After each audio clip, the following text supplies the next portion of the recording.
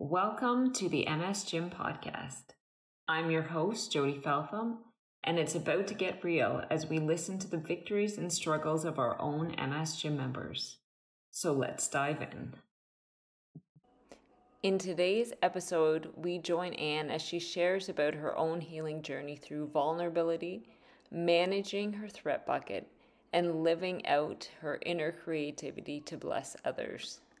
Hello, MS Gym family. So glad you could join me for another podcast. And I'm so excited to be talking with one of our own MS Gym family members, Anne Grant. So, Anne, thank you so much for joining me today. Hello, it's so lovely to be speaking to you. I'm so proud to be a member of the MS Gym family. So it's great. Thank you. Wonderful. And I say in so many of the podcasts, it's because we're such an international community, and coming from Canada, I don't get to hear many accents, but I love talking to people from all over the world and appreciating everyone's native voice. So I believe you're joining us from England. Is that correct? That's right. Yeah, I live in Kendal in the Lake District. Okay. And I know that we actually have quite a large MS Gym family membership in England as well, quite a large group. So, and I'd like to learn a little bit more about your story. How and when were you diagnosed? So I was diagnosed about eight and a half years ago. And I was driving home from work one afternoon and I suddenly got double vision. So I stopped the car as soon as I could and got home and phoned the hospital. They advised me to go and see my doctor it was on a Friday afternoon. So they advised me to go and see the doctor on the Monday. Yeah, it was quite sudden, really. I had double vision from that point. Balance got really bad. So I couldn't really walk in a straight line or down the street, or like my vision was all really bad. So I quickly developed optic neuralgia. So I was cross-eyed for a while and it all just went downhill really quickly. It was easy for the doctor to know what was wrong with me with a few tests, and he sent me to a neurologist to get some MRI scans. Okay. And yeah, optic neuritis is definitely one of those red flag symptoms, right? The majority of people that start with optic neuritis. For myself, that was especially. And if you unfortunately go to Dr. Google, it optic neuritis most often ends up being MS. So yeah. So how did that go about affecting your life then? Obviously, you the double vision and then the balance issues and trouble walking. How did that change things for you? Well, I'd been really busy. So I was a freelance writer. I'd also trained to be a black belt Taekwondo instructor. Leading up to that point, I'd been attending classes with my black belt instructor and just finalizing everything and getting set up with my own classes, ready to start my own little business teaching Taekwondo. So that was happening. And also my writing career was, at that time, I was working with the Wordsworth Trust. The Wordsworth Trust is quite a high profile poetry organisation in England. And I was working with them in our local arts centre. And it was our big celebration of all the work we'd done that year. It was on the Saturday after I'd had this double vision on the Friday. On the Saturday, I had to go to this event because I was the organizer of it.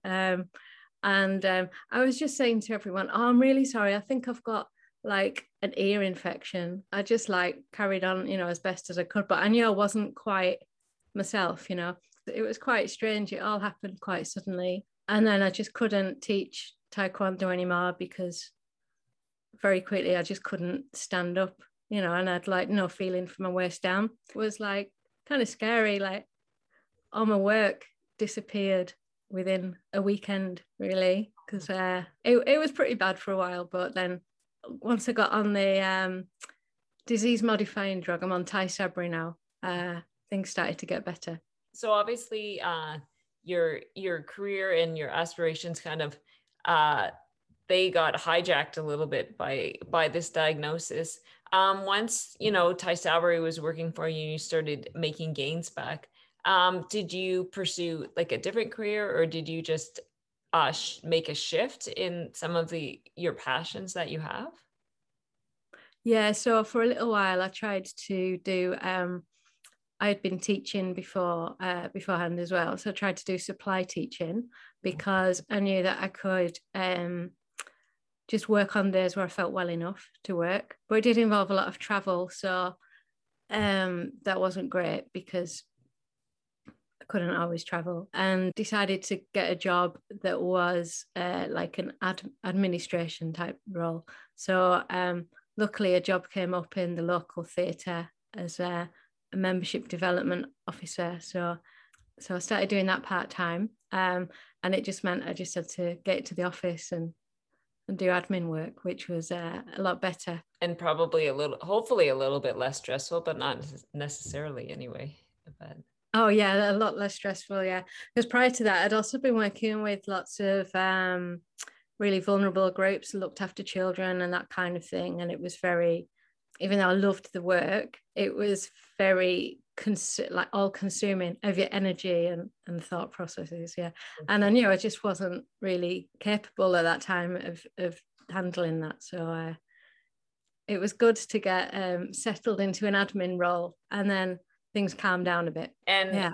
I know that obviously life has changed so much with COVID. Are you involved in any of this currently, or have you retired, or what's your kind of work status at this point? And at the moment, I'm working just 8 hours a week, which I think that's where it's going to be from now on. But that's okay. So it's a day a week at the theatre, and then I'm doing like freelance creative writing workshops on Zoom as well. And now and again, I get a commission to write a poem for somebody. So that's good.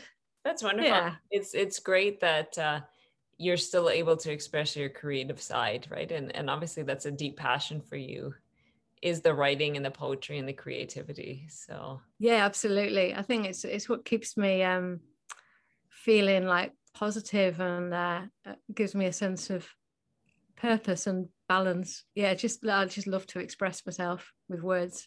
So last week I was given a commission to write for some people in a hospice that were unable to stand up, to move around, but they wanted to have a poem and some music set to it for them to do some movement in the chair. And it was lovely. Yeah, I was really inspired by everything I'd done at the MS Gym to write the poem as well. It was great. That's wonderful. And of course, now that you mentioned the MS Gym, how did you go about finding it? I first saw the MS Gym on Facebook, and a friend on Facebook had recommended it to me as well. So I just absolutely loved the exercises that Trevor was doing on Facebook, and also the Motivation Mondays that he was doing. And then I just signed up as soon as I could. At the time, I was having a lot of troubles with MS hugs, and I was like waking up like scared every morning that I was going to have another one because they were so awful. I was like throwing up and like rolling around the floor, like with clutching my ribs, like I just didn't know what to do with myself. And the doctor gave me codeine for it. And I spoke to a neurologist a lot of times about it, and they just said there's nothing we can do. You just have to put up with the pain and take the painkillers. And but I was just, it just drove me mad, you know, just thinking there was nothing I could do. And then suddenly there was Trevor saying, we can do these exercises. And I just thought it was a miracle. You know, it was like, wow, where's this guy come from? It's amazing. So since joining the MS Gym and, you know, taking part in the programs and doing the exercises, I don't wake up afraid. You know, I wake up feeling happy and you know, keen to get on with my day. And I feel like with breathing and continuing doing the MS Gym, you know, and breathing techniques, I can manage it all right. I still have trouble with MS hugs, but it's nowhere near as bad as it was. That's wonderful. Yeah. And And it sounds like you had a very kind of extreme version of the MS hug. And just to clarify for people that might not know, the MS hug is something we refer to. It's when, because spasticity is so common in MS, and it's basically spasticity in your diaphragm, and it can cause like mild discomfort or tightness or difficulty breathing. And like I said, it sounds like you had a very extreme case of it, the fact that it would, make you throw up or have you on the floor. So I'm so glad that you found the exercises and that they brought you so much relief and that you can feel a little bit more in control, because I can't imagine having that kind of discomfort and your neurologist saying, just suck it up or deal with it. Like that seems like such an awful thing to hear when you're suffering so badly. I can't tell you how happy I was to find Trevor and the MS gym. It was amazing. One of the things I noticed in in a lot of your posts in the members only corner, what the Facebook group we have for people that pay into the membership, is that you did many videos with you are involved in some sort of dumbbell challenge for fundraising or something. Can you elaborate on that a little bit? Oh yeah, that's right. So for the past 2 years, I decided, well, I wanted to do something to raise some money for the MS Trust. So in the UK, that's one of the MS charities. And they provide like MS nurses and do lots of research into drugs and that kind of thing. So I decided that I wanted to raise some money for them. And also, when I was getting my Tysabri treatment at the hospital, they have trouble getting in my veins because my veins are so thin and like wiggly. So I decided to do this weightlifting challenge to raise some money. So that's really great that you're involved in this dumbbell challenge, to raise money for MS. Obviously, something close to your heart, near and dear to your heart. But also the benefits, another benefit of exercise is that you were increasing your vein size for your infusions. Like that's just another awesome thing about exercise, how it can benefit your body in so many ways. Absolutely. Yeah. I was looking at all these pictures, if you see the muscle men with all the veins sticking out, and go, yeah, I want to be like that with all the muscles coming out, that's not going to happen. But at least I do feel better about myself. Oh, that's good. Awesome. So what would you say has been kind of your biggest aha moment, whether in living with MS or in the MS gym or just dealing with living with a chronic illness? So Trevor did this brilliant talk about threat bucket, and I really took that on board. And at the time, I was still in communication with my mother, which was a really damaging relationship for me because when I grew up, I lived in a very abusive, violent household, and there was a lot of physical and sexual abuse, and my mother was at the center of that. So I really took on board this thing about the threat bucket, and I started making changes in my life. And now I don't have anything to do with my mother. But not only that, I gave some evidence to a government-led project called the Truth Project that was happening, that was to inform government about how young people what the effects of childhood abuse is on young people and how they can better deal with it. So in the process of doing that, I had a case with the police and it was reopened. But that was a good thing because it meant everything from my past was kind of dealt with, and it was all to do with this person that had abused me when I was a child. So I started, identifying all these threats in my life and doing something about it in a major way. And now I live a really peaceful life, and I feel like a much more authentic life because I'm not trying to please people who are actually damaging for me to have communication with. I don't communicate with them anymore. So that really had a profound effect on me, and life's been much better since then. That's wonderful. And I think for so many of us in the MS gym, Trevor's talk on kind of the threat bucket, I think it woke us up to so many different things. And I'll try to give a gist of it. The threat bucket is about, like, we all have a certain threshold in our life of the stresses that we can take, and picturing those stresses in a bucket, and as it gets higher and higher, we have less capacity to handle these things. And whether it's a physical thing, emotional, environmental, whatever, whenever things get added into this threat bucket, it starts to get heavier, and when it gets too high, it starts to overflow. And in regards to MS, that's when a lot of our symptoms flare up. And so Trevor talks all the time about, guard your threat bucket. Don't add things into your life, and don't be in situations that are going to add stress to your life, because it will just, obviously make life harder, but also make life harder living with MS and managing your symptoms. And for yourself, and it sounds like you had a lot, from your childhood and familial relationships and stuff. And I'm sure for a time that threat bucket was totally overflowing when you were, kind of dragged through the past and that. But it sounds like through that you were able to experience some healing and lower that threat in your life. And it sounds like you've been a tremendous blessing to other people trying to get their own threat bucket, under control. And I hope that you had some reward in that too, and that it wasn't adding too much stress to your own life. Yeah, thank you. Yeah, it was. Yeah, it was a really healing process. And I was really glad I went through it.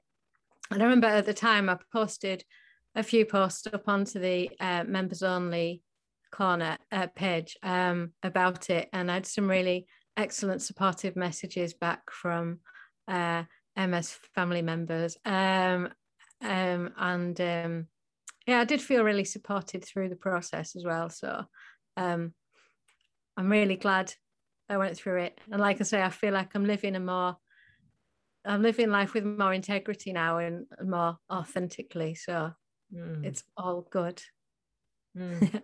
It's the members only corner. We talk about it a lot, and people share their victories and their struggles and everything. And so often I'm so humbled by the members in there that are willing to share their struggles and their vulnerabilities. Like, I'm sure it took a lot of courage for you to reach out and share some of your most intimate experiences in your childhood, just that you felt comfortable enough and that you felt safe enough. Because for the vast majority of us, we've never met each other, right? We're this online community of a couple thousand people, and yet we can feel so bonded to each other just because we understand how hard life can be, with MS. Even if our symptoms are different, even if our mobility is different, even if relationships are different, we have this common bond where we love and we care about each other and we want to be there for each other. So I think I know that you brought a lot of healing to other people by yourself being